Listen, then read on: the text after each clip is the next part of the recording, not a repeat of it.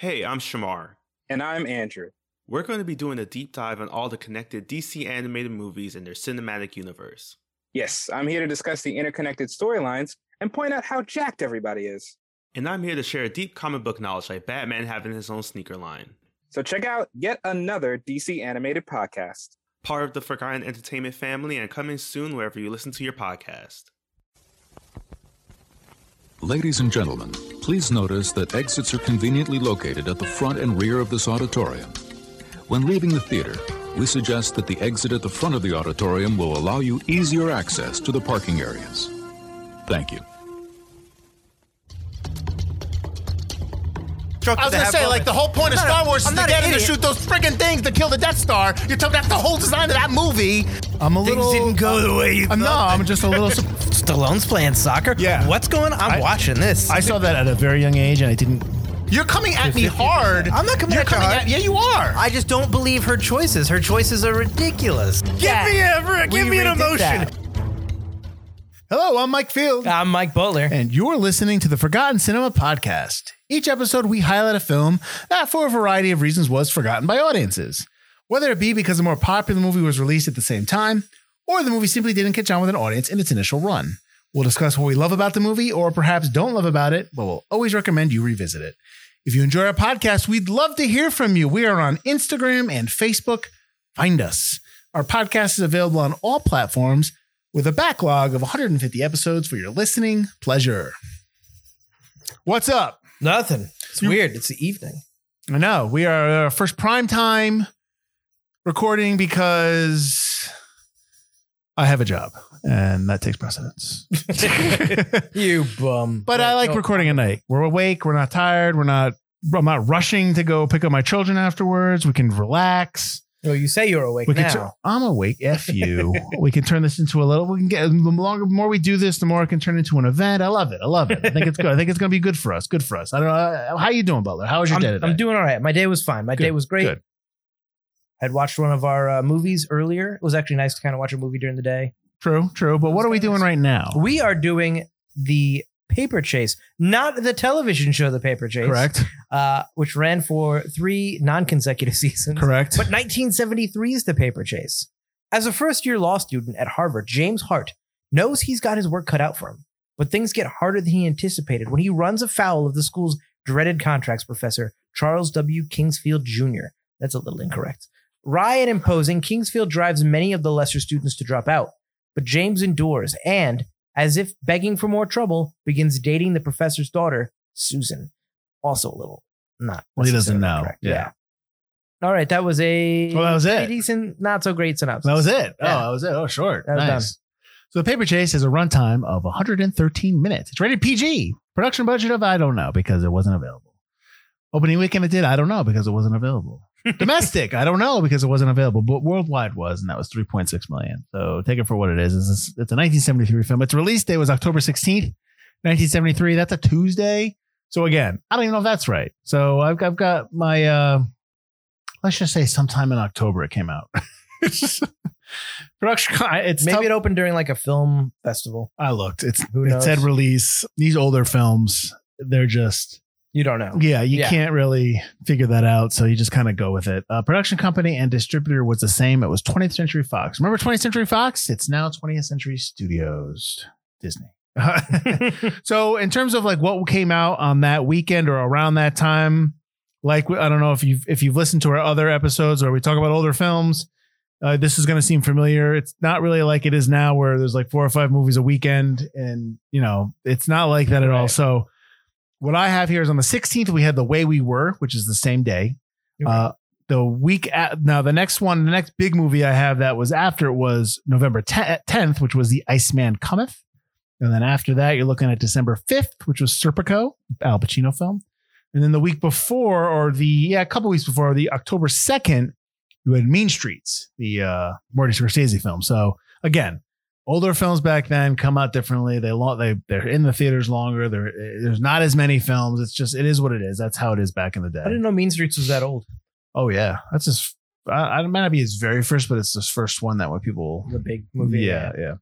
This movie was written and directed by James Bridges. It's based on a book by John J. Osborne Jr.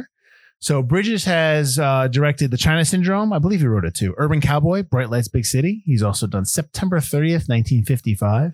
And Mike's Murder. Do you know what September 30th, 1955? What the significance of that date is, Butler? I do not. In film history, that is the day that James Dean died. But the movie's about a kid who learns that James Dean dies, and then he goes on this like riotous rampage in that day, and that's interesting. Okay. The book was based on. This was based on a book. Excuse me. Osborne also wrote a lot of TV episodes for the Paper Chase when it went to TV. His first book was called Listen to the Marriage. I think he had about 5 or 6 books in total. Cinematography was done by Gordon Willis, who was nominated for 2 Oscars, one for Zelig and the other for Godfather Part 3, which I assume means that they didn't nominate him for 1 and 2, and they were just like, okay, let's give him the nomination for 3, but he didn't win. He's also done All the President's Men, Presumed Innocent, The Devil's Own, and Clute, just to name a few. Cinematographers who are into cinematography know who Gordon Willis is. I was having a conversation with my buddy about Willis today, about how he was like the father or the forefather of, the kind of the dark and gritty nature you see now. He does a lot of stuff in dark, in shadows. Obviously, if you know The Godfather, that's all him. He's a very naturalistic cinematographer. If that's what you're into, I suggest you check out his work. Composer was John Williams. I don't know if you guys have heard of him. He's done anything Spielberg at this point, Superman and Star Wars, and name a few. He's everywhere. Harry Potter. Edited by Walter Thompson, who was nominated for an Oscar for The Nun Story. He also did This Above All and Behold the Pale Horse. You are produced by Roderick Paul and Robert C. Thompson. Paul has done primarily TV films, TV movies. Thompson has done the movie The Cowboy Way, with Woody Harrelson and Woody Harrelson. Who was the other guy in The Cowboy Way? I'm blanking. Woody Harrelson. I can't believe I'm blanking. Not McConaughey. No, that's too young. You know what The Cowboy Way is, man? It's when these two Kiefer Sutherland. When these two cowboys come up to New York City because one of their sister or their brother or their friend was murdered, and they're just and they're riding horses in New York City. You've never seen that? I might have seen an image of it, but I've never seen Kiefer Sutherland and Woody Harrelson. It's all right. Thompson has also produced the TV show The Greatest American Hero. So believe it or not, I'm walking on air. I never thought I could be so free. I think it's Feel. Flying away on a wing and a prayer. Who could it be? Believe it or not, it's just me. Nice. Now let's do the George Costanza phone message. Do you remember that? Believe it or not, George isn't at home. Leave a message at the beep. I must be out. All right, pick up the phone. Where could I be? Believe it or not, I'm not home. There you go. I can't believe you don't know that. I can't believe I know that. I remember. I just didn't remember all the words. There's a possibility that whole thing could be cut, but if it's not, awesome. Timothy, that ain't getting cut. Timothy Bottoms as James Hart, the lead character. He's in The Last Picture Show, the movie Elephant, and Johnny Got His Gun. Lindsay Wagner as Susan Kingsfield Fields, if you will. No relation, obviously, because there's an S. She is more notably known as the Bionic Woman on the TV show The Bionic Woman. She's also in the movie Nighthawks, and I don't watch this show. I know you kind of did on Sci-Fi. I watched on the first season, Warehouse 13. She had like a 6-episode stint on Warehouse 13. I don't know. Did she? Yeah. I watched some of Warehouse 13, but not a lot of it. I think you watched more than me. Oh, yeah. John Houseman as Charles Kingsfield. He was nominated for an Oscar for Julius Caesar. He's also in the 1964 movie 7 Days in May and the 1975 movie Rollerball, but he actually won the Oscar for his role in this film, The Paper Chase. Is he in also 3 Nights of the Condor? He is. Which we did 3 Days of the Condor. 3 Days of the 3 Condor. Nights must be the sequel I'm aware of. 3 Days of the Condor, which we did on this podcast. He's also in The Fog. I didn't realize he was the guy in the beginning of The Fog. I saw that, yeah. And if you are a child of the 80s, he's from the Smith Barney commercials. Do you remember those commercials? No, you went over this when we did. Yeah. I used to always stupidly think it was the E.F. Hutton commercials, but no, it was a Smith Barney. Smith Barney. They make money the old-fashioned way. They earn it. Watch those commercials on YouTube. They're funny. Anyways, Graham Beckel as Franklin Ford. He is from LA Confidential. Chud. Do you know what Chud stands for? Creatures. I used to know what it meant. I think it's cannibalistic humanoid underdwellers. Yes. He's also in Brokeback Mountain. James Naughton as Kevin Books. He is in The First Wives Club, The Devil Wears Prada, and Cat's Eye. Edward Herrmann as Thomas Anderson, not to be confused with Mr. Anderson from The Matrix. The Matrix, yeah. He is in Overboard, The Munsters, obviously, and the 1974 film The Great Gatsby. Craig Richard Nelson as Willis Bell. He's in Three Women and a Wedding. And then David Clennon as Toombs. The only reason I have him here is because he's the dude in The Thing. I always remember from there. He's also in Gone Girl and Syriana. So it's not a big cast. It's a relatively new cast in terms of this movie. And I gave you the 5 friends I gave you was Hart, Franklin Ford, Kevin Brooks, Anderson, and Bell. They're all kind of like study group buddies. So well, not study group. Well, you know what I mean. Yeah, Not really they're in a buddies. study group together. Yeah. So as I said, this movie, Houseman won Best Actor or Best Supporting Actor. Best Actor. Best supporting actor. Best Supporting Actor. He won it. It was also nominated for Best Sound and Best Adapted Screenplay. And we'll get into some other stuff in terms of Houseman and other facts in the movie. But Butler, I had never seen this. I know you had never seen this. Nope. So we probably I'm interested in both of our takes and the differences in our takes and whatnot. I have talked too much, so I'm going to leave the floor to you, and you tell me kind of your initial thoughts about the film, and then maybe I'll filter in. My initial thoughts on the film is, who is this film for? It's clearly for law school students. This film has no plot whatsoever, really, to speak of, or a very thin plot. It's basically just, here's this kid's first year at law school. Don't you know the exact way he feels? It's like, no, I don't. I don't connect with this character at all because it's going through a very unique experience. And I think that it really is geared toward law school students. And I don't think they do a very good job at bringing anyone in who might not have had that same experience. I think it is a very well done movie. I think it's very well acted. I think Timothy Bottoms does great as Hart. But I also think that I don't relate to him at all because I don't understand what he's going through. And he's not really going through much because he both simultaneously gets it and kind of is having a more or less easy time of it than the rest of his students, but also at the same time talks about how he's losing his mind.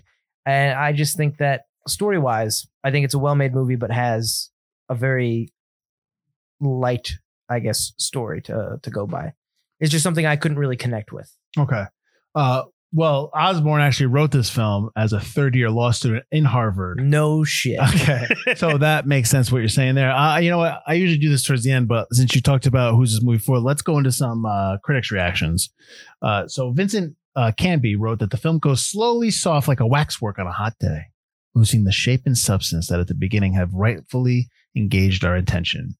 It takes a long while for the paper chase to disintegrate, and there are some funny, intelligent sequences along the way, but by the end, it is melted into a blob of cliches.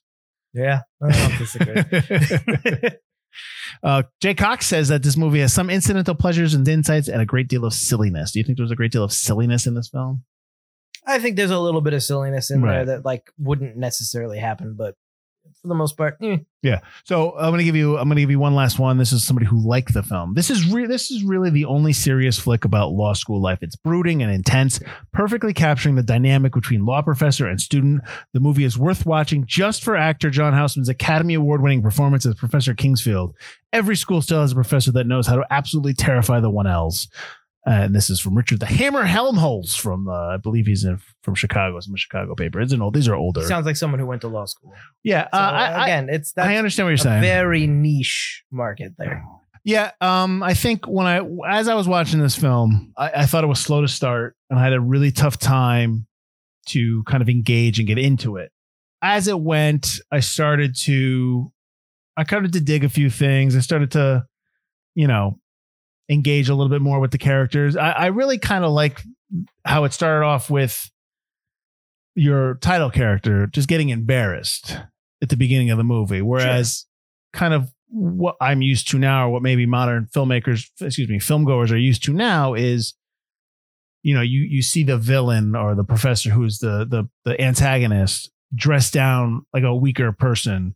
And then, then the protagonist steps in, but this is actually the protagonist and he has to come back from that, which I thought I thought that was very interesting in terms of Hart's character. And you always think he's down, but always comes back. He's determined to do well. You think he's the weakest of the bunch, but he's the strongest of the bunch. See, I don't think they do a good job at that, of showing him as the weakest of the bunch. Because I think he picks himself up pretty quickly. Okay. And then always just complains that he's the weakest of the bunch. Well, he definitely has a lot of self-esteem issues, He's which I'm definitely- sure a lot of 1Ls or first year law students have. don't call That's them what I'm just 1Ls. going by the thing. We're going by the terminology. This is how we speak, brother. So I'm sure that's something that is rampant throughout first year law students. Low self-esteem, don't believe in themselves. Sure. I mean, I got towards the end, obviously, when you had the character of Books, who he tries to kill himself. You never see it, Right? But I got a very Dead Poet Society vibe going on at some point. Sure. With even though these people were friends, the study group of people were friends, but they're not friends. They're bickering and they kind of break up a little. A couple of them are friends, but the rest of them are kind of just these inhuman, like just. Well, you're talking about Bell. know-it-all. You're talking about Bell. Bell for sure. Yeah. At first, you get the idea. I mean, Tom Anderson is kind of that way, but he is friendly. He's just kind of a snooty douche. Yeah. And Ford actually appears that way at the beginning, but Ford actually lightens up pretty well toward the end and kind of opens up to the group. Right. I think becomes more of a friend to everybody. Ford is Hart. It's almost like Hart's a leader in terms of, because he's the ones who worked hardest. He's the smartest. He's the one that, he leads by example. Ford is somebody I think who would lead by, leading men, like being somebody who take charge, get everyone together. He's the one that forms the study group. He's the one that gets everyone to rally around him, stuff like that. And when at the end, when Hart goes to Ford, it's like, I'm getting out of here. Everyone's cracking. Do you want to come with me? He's like, absolutely. Like you know what I mean? Like, I think so they're two leaders in different ways. And I think the poster, if you remember the poster's got he could be the president of the United States, like a state or drop. And I think that's very true. I think you have men who are, or people, not just men, because there's women in the class, which not until an hour and 40 minutes in does you realize there's a woman in the class because she answers a question. I saw they're peppered throughout. They were in, but they didn't have any voice. There's no woman who had a voice, but they're people that could be these leaders. They're at the precipice of greatness, right? So one to of say. the greatest law schools in the country, or they're going to be complete failures because they're going to flunk out. I think that's a valid point to make on the poster, and when you're watching the film, you get that because Bell comes off as. He's the big guy. He's always ripping. He's calling everybody a pimp. I don't know why. I hate that. Yeah. That whole thing of just pimp. Say pimp one more time. Say pimp one more time. You pimp. It's like, I can't think of a better swear word like pimp. Come on. Well, but it's PG. Sweet I think they couldn't go. I think they didn't want to go R because there's no PG-13 at this point. I think even people in 1973 would go, pimp? What are you even like? You're a pimp. You're all pimps. But then at the end, he gets his comeuppance. He's like, "Come on, help me out! I've got my outline here." Yeah. He just drops it. 800 pages. That's awesome. I was I'm like, gonna publish it. It's better than the course. Here I'm going. Like, you wrote all that? Why? There's got to be pages you're just scribbling. What did you think of Susan's character? Because they make a big deal out of her in every synopsis I read for this, that she is the daughter of Kingsfield, but it doesn't ever really matter. It doesn't. There is no.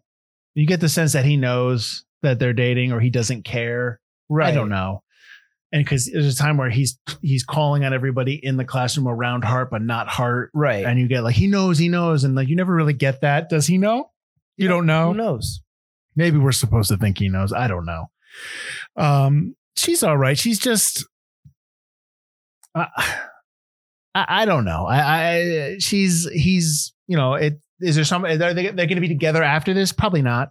You know what I mean? It's like a first year law. Yeah. love. It doesn't really seem like they don't really have much chemistry. Right. I don't all he does is talk about school and her father. Like she says, I don't want to hear about my father anymore. Right. But then that's what she talks about too. And it's just like, okay, all you do is complain to her. That's all we get. Like all she is a sounding board for the audience, for him to complain to the audience. Almost. Right. And she doesn't want to hear about her father. She doesn't, she resents her dad, but she's living with her dad right now because her marriage is falling apart, and right. Her father is her divorce lawyer. So he is setting up her case. Like so she's reliant on him. So it's not, she's kind of an untrustworthy. You can't really trust her character. But the thing is, she doesn't set him up. There's nothing where she sets him up, or by being with her, it lessens his relationship with Kingfield. He's imagining the whole relationship with Kingfield to begin with, possibly. Mm-hmm. And in the end, she leaves him twice. There's no within this 2-hour movie, she leaves him twice, and at no point is he banged up or heartbroken about it. He goes about his studies. He goes about his day. It doesn't really seem to affect him. He does call her a bitch in the beginning. Like he's like, "Oh, you're a real bitch," and like and then he's like stalking her, like standing outside her house. And right. He does get a little bit. It gets a little kind of like there's friction there. Like they're like, but like it's weird. And then they're back together. Exactly. Yeah. That's what I don't understand about it. What I didn't understand, and this is a nitpick probably, but at the end of the movie, because the end of the movie mirrors the book where he wants to know his grades and then he gets the envelope that has his grades in it and he makes it in a paper airplane. He throws it into the sea because he doesn't care. But he doesn't care. It's not about that. It's about the learning. It's about learning, but whatever. My question is, where house are they? Are they at her house? That's her house in the Hamptons. Okay, so how is she getting mail for him? I was wondering the exact same thing. I'm like, that doesn't make any sense. Within weeks, probably, of leaving school. Make no sense. No sense. And I was like, this doesn't. I don't understand this. I don't understand this at all. Exactly. Yeah. So and again, and again, we're talking about how she hates her father, but she's at their house in the Hamptons. That ain't her house. That's his house. That's She's her father's using that house. money. Yeah, I know. But the whole I hate that at the end he takes his grades and he throws them. Like you say, it's only about the learning, but it's not about the learning. It was about the grades the whole time. It was about succeeding and passing that course. Yeah, but he gets a general. He has a general love and affection for Kingsfield. Like he loves being, especially when he reads Kingsfield's own notes in the library when they sneak in. They're just like my notes. Yeah, I think he really respects the fact that how Kingsfield is, his breadth of knowledge and learning from him. This movie's about education. Honestly, this movie's about the joy of learning, and that's what it is. Like he just loved that he could be under this guy, even though this guy was like a terror. And he will have that famous line where he tells him, "You're a son of a bitch." Yeah, and he's like, the first intelligent thing you've said. Exactly. And so, and like at that moment, he's like, "Yes, I am." It's like you have to speak up. Like that's the whole thing in the beginning of the movie. Speak up. I can't hear you. If you're going to be a lawyer, speak up. Yeah, you got to speak speak up. But that's the thing is, you never get. They set up Kingfield to be this antagonist. But he's not. Which also I kind of like because they don't also. I understand Kingsfield because we've all had those professors if you went to college or sometimes high school have those kind of overbearing teachers that are just good teachers, but they're dicks. They're there to not be your friend. They're there to teach you. Exactly. And at no point did I get the sense that, this guy wasn't a good teacher or was a bad guy. Yeah. He just do the work kind of a guy. What did you think of Houseman and in general? Obviously, people love him in this movie. I think he did a great job. Yeah. Did I think he did Academy Award-winning performance? That's what I'm asking. I don't know. Who was he up against? Oh, I don't even look. No, I only do that for the losers. I don't do that for the I can. Oh man, you're gonna make me look. Hang on. What year was this? 1973. So the 1974 Oscars. Yeah. Because I just don't think. I think he did a great job, but I don't think he did an Academy Award-winning job. Like, I don't think there was anything above and beyond what he did. Okay. You tell me Serpico came out, 2 months after this? Serpico, Al Pacino and Serpico. Come on. Well, you're not even going to know that these other people in the... no, I'm saying, I don't even think you're going to know who these people are. What are the movie nominees? Then that doesn't matter. Then what I say No. We're going to do it now. We're going to do it. Okay. Let me look it up. So you had Jack Gilford for Save the Tiger. You had Randy Quaid for The Last Detail. I've seen that. Vincent Gardenia for Bang the Drum Slowly. Okay. Houseman for The Paper Chase. And Jason Miller for The Exorcist. That's the younger priest. Oh, wow. He was nominated for that? Yeah. Good for him for a horror movie. Quaid is the only one I really know. Okay. Well, other than obviously The Young Priest. I don't think The Young Priest was good, but I don't know if he was. I think he was. He looks young in this. I'm assuming he's the young priest. Yeah, he's the young priest. But I don't think Houseman did anything that was above and beyond. He just played the stuffy teacher, which I've seen hundreds of other stuffy teachers come before and after him in films. It's just he's not the first one to play it, and he isn't the last one. And he wasn't an actor by trade. This was kind of like his first. I wasn't his first movie, but his first big film or something. He had done one before. Yeah. He was Bridges, the director's mentor and teacher prior to making the film.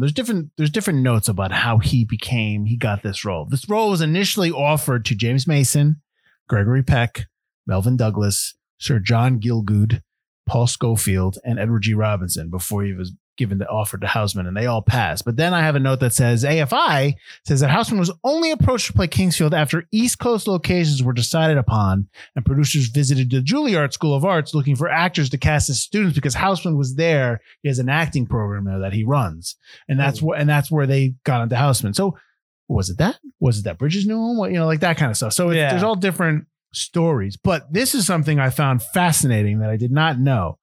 That John Houseman was an assistant to Orson Welles on Citizen Kane. And he also was an editorial assistant and contributing writer and wrote lyrics for a song for the movie. And he produced the War of the Worlds 1938 radio show, which I thought was fascinating and awesome.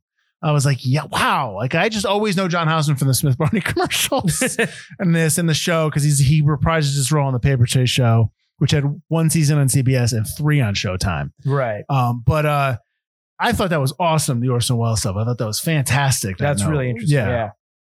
I mean, he would like Orson Welles are doing Citizen Kane. Houseman needs write me up some stuff. I'm like, are you kidding me? Like, that's just, that's phenomenal. That's fantastic. And they still have contributing writers to this day that now are getting recognized. But that's awesome. I thought that was an awesome note. So if you take anything from this podcast, it's that I like that note. Well, you've talked about stuff you didn't like, and I'm sure there are more. But give me some stuff that you really enjoy that you didn't think you'd like, or maybe that surprise that you were like, oh wow, that's I like that. Nothing. Like I said, I like Hart. I think he's the only real human amongst them, in a way. Although I think some of his choices don't seem to make sense. I like the story with Kevin. I think that's a really interesting story. I think that's a more interesting story. The stuff where he's cracking under pressure. He cracks under pressure. He's got the photograph. I love when he loses it. When he finds out his wife's pregnant, he goes, I can make you a grasshopper, maybe a Mai Tai. Yeah, I can make them. That's the only bar I'm ever going to pass. I read it once because he's got the photographic memory, but he can't analyze. He can't pick it apart. He can't. Yeah, he doesn't have reading comprehension skills or something like that. Yeah. And then he's like, he wants him to leave. Yeah. Then he starts breaking up crying, and he's like, I tell him to just leave. Yeah. And then Hart's late for his birthday party. He comes in. He forgot about it. And he's already an hour late or 2 hours late. No one else in the study group wants to go anyway because they're not friends. Yeah. And he shows up, and he tried to off himself with a rifle. But was it the rifle, or did he have a gun, like a regular? No, it was a rifle because she hands him. But you don't ever see it. You only see the stock of the rifle. And that's the thing too. They never showed how he attempted. Like, I kind of wanted to see, how did he attempt to kill himself? Like, what actually happened? And then she walked in on it and he couldn't do it. That's what I imagine. Yeah. I guess. Here's my other question: do they only take one class? Do they not have any other classes? You just don't see it. But no, they all take in different classes because each study group has to present outlines from other classes. Okay. Hart was doing contracts, which is what Houseman taught. Okay. The other ones were criminal law. But you never saw those other classes. Never saw the other classes. Which do you think did you like that choice? I do, because I think that would just spread it out too much. I don't need to see the other teachers. Gotcha. Then that's a whole thing. Mm-hmm. This at least keeps it concentrated within one thing. Mm-hmm. How about at the party when he first sees Susan and they go outside to talk, and then she walks in and like there's like all these creepy dudes just kind of like staring at her as she walks in. Like, guys, relax, calm down. All right. One lady. Did you like that seating chart? I thought the seating chart was interesting. Like, am I to believe that Kingsfield's the type of person that gets pictures of all the students, cuts them out as he's doing like a paper mache and pastes them on this giant thing? Chart? Yeah. No, I don't believe that he's doing that. I can't see that happening. Yeah. But then again, I don't know how things were in 1973. Maybe somebody makes that for you. I would like assigned seating in my college. I know that when you came into a lecture class, you sat where the hell you wanted to. Do you think they had TAs in the 70s? You see some TAs handing out the booklets and stuff. And I imagine for sure there were TAs for master classes like law school and stuff like that. Mm-hmm. So this took place at Harvard, but most of the campus scenes were shot at the University of Toronto.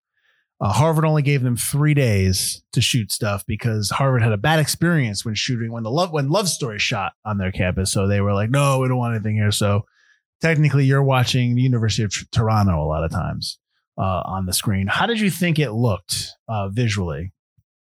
Not just the room the dorms. Like, what did you think of? I mean, you can get into little Gordon Willis, but what did you think of how it looked visually?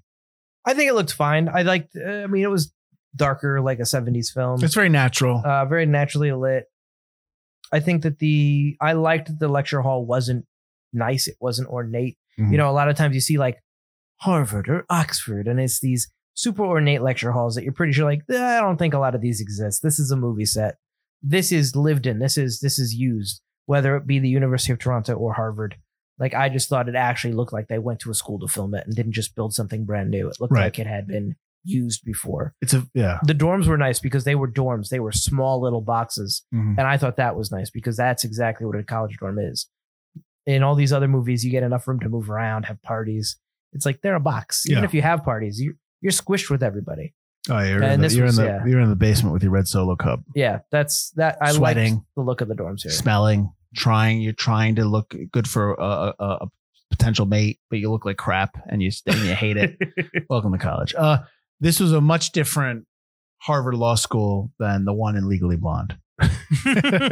Well, so I asked you what it looked like. And, so Willis shot this movie in anamorphic format because, quote, he wanted the schoolroom and because of the schoolroom and the graphics in the film. But he also says that about the composition of the scenes between Houseman and Bottoms, which is Hart and Kingsfield, was that related to who had command of the situation. We used huge close-ups of John and demeaning shots of Timothy. Then as the movie goes along and Timothy begins to get on top of it, you'll notice the shot sizes begin to diminish on John and begin to get a little bigger on Timothy until finally they were equal partners shooting back and forth. And you can definitely see that when he tells him he's a son of a bitch. Like, that's where you see it. Yeah, cool. That's a full-on close-up. Right. Yeah. Right. I think it's very easy to dismiss the look of the film. Not that you did this. I'm not saying you did. No, but I I'm think saying the for look's other, right. very easy for people to dismiss the look of the film because you may think it's not exciting looking. But Gordon Willis knows what he's doing with his camera angles. And there's scenes in this movie. And one of the things I think of is when it's at night and it's dark and there's silhouette on the porch and they're talking to each other and you see the guy, you see the Philip in the background and the lake. Yeah. Like, that's a great looking scene. There's stuff he does within the darkness that was not being done back then at all.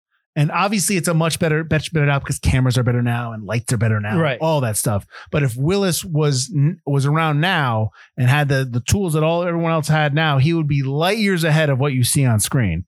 I want to make sure people understand that, you know, it may look natural. It's like that's Willis's style, but Gordon Willis is a fantastic cinematographer. And you see that, especially with his quote in terms of how he layered shots. Like I know we talk about this all the time.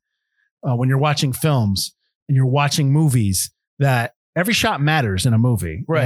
and it should matter. And when directors and filmmakers are doing stuff and they're not really giving attention to shots and shot looks and what they're trying to say within the frame, you get a sloppy movie and you feel it. You may not understand why you don't like the movie, but that's why. But like when you get to a movie and everything matters, you don't think Tarantino thinks about every single look on a film, every single frame. Oh, for sure. Yeah, exactly. That's what goes into these movies because you think about these movies for 8 months before the shoot. So I think that it's that's something that within this film. And when I read that note, I was like, awesome. That's an awesome note. I like that. I definitely saw that. So you know, I get what you're saying in terms of your criticism of the story, and I agree to some extent. I also think that criticism is valid, but it's also, I wonder if we're just too young for that to understand, you know what I mean? The early 70s and filmmaking, but also school and stuff like that. And what the story they're trying to say, the drama, but I absolutely understand your criticism. I mean, I think that, you know, we know somebody went to law school and he Do always we? talked about his experience there, He's a liar. but you know, he might watch and go, oh yeah, that's exactly what it was like. But I don't know that. And I think very few people know. I think it's not only maybe of the time, but a very specific subset of education. Well, I know who you're talking about, and I'm gonna tell you right now, he's the Bell character. Oh no, for sure. Yeah. But I think that They're all pimps. I think that the experience of a law school student is different than what most people experience, like you and I would experience Oh, going sure. to college, or just even like somebody going to medical school. Maybe I think it's a very different. Yeah.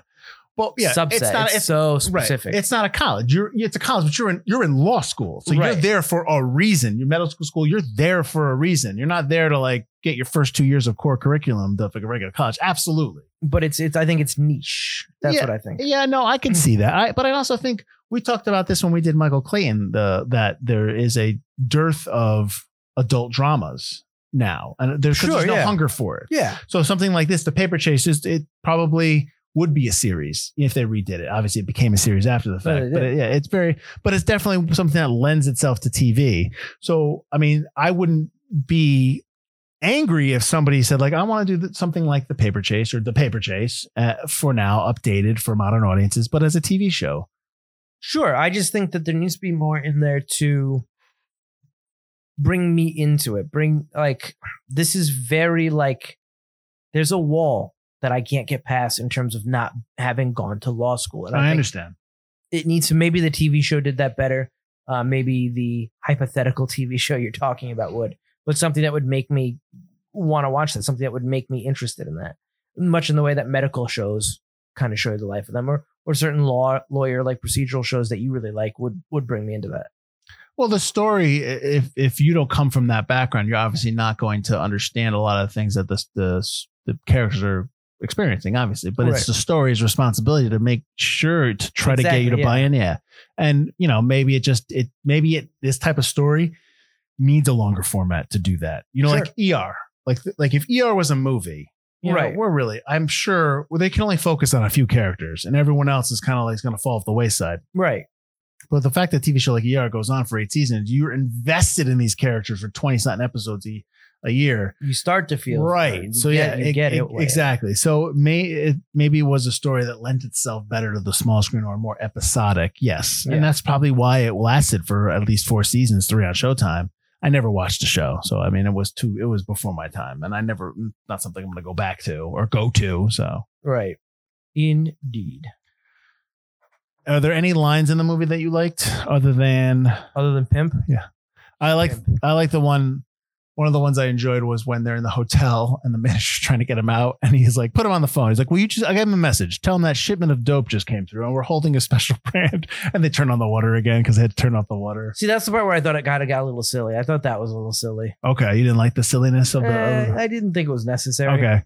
I mean, these are supposedly some of these things are taken from stuff they did back in law school. Yeah. I like when they're all fighting in the study group for the last time. Mm-hmm. And then Hart just goes, shut up. Just shut up. Like, that's kind of what I think everyone watching is thinking the whole time, watching these nerds, just banter and talk nonsense to each other. It's just like, what is this? Yeah. Like Hart as the only like real human being who can just say, shut up. Yeah. So I did like that. I was like, yes, thankfully. I did also like when he's in the elevator with Kingsman at the end and he's talking about how much his class meant to Kingsfield.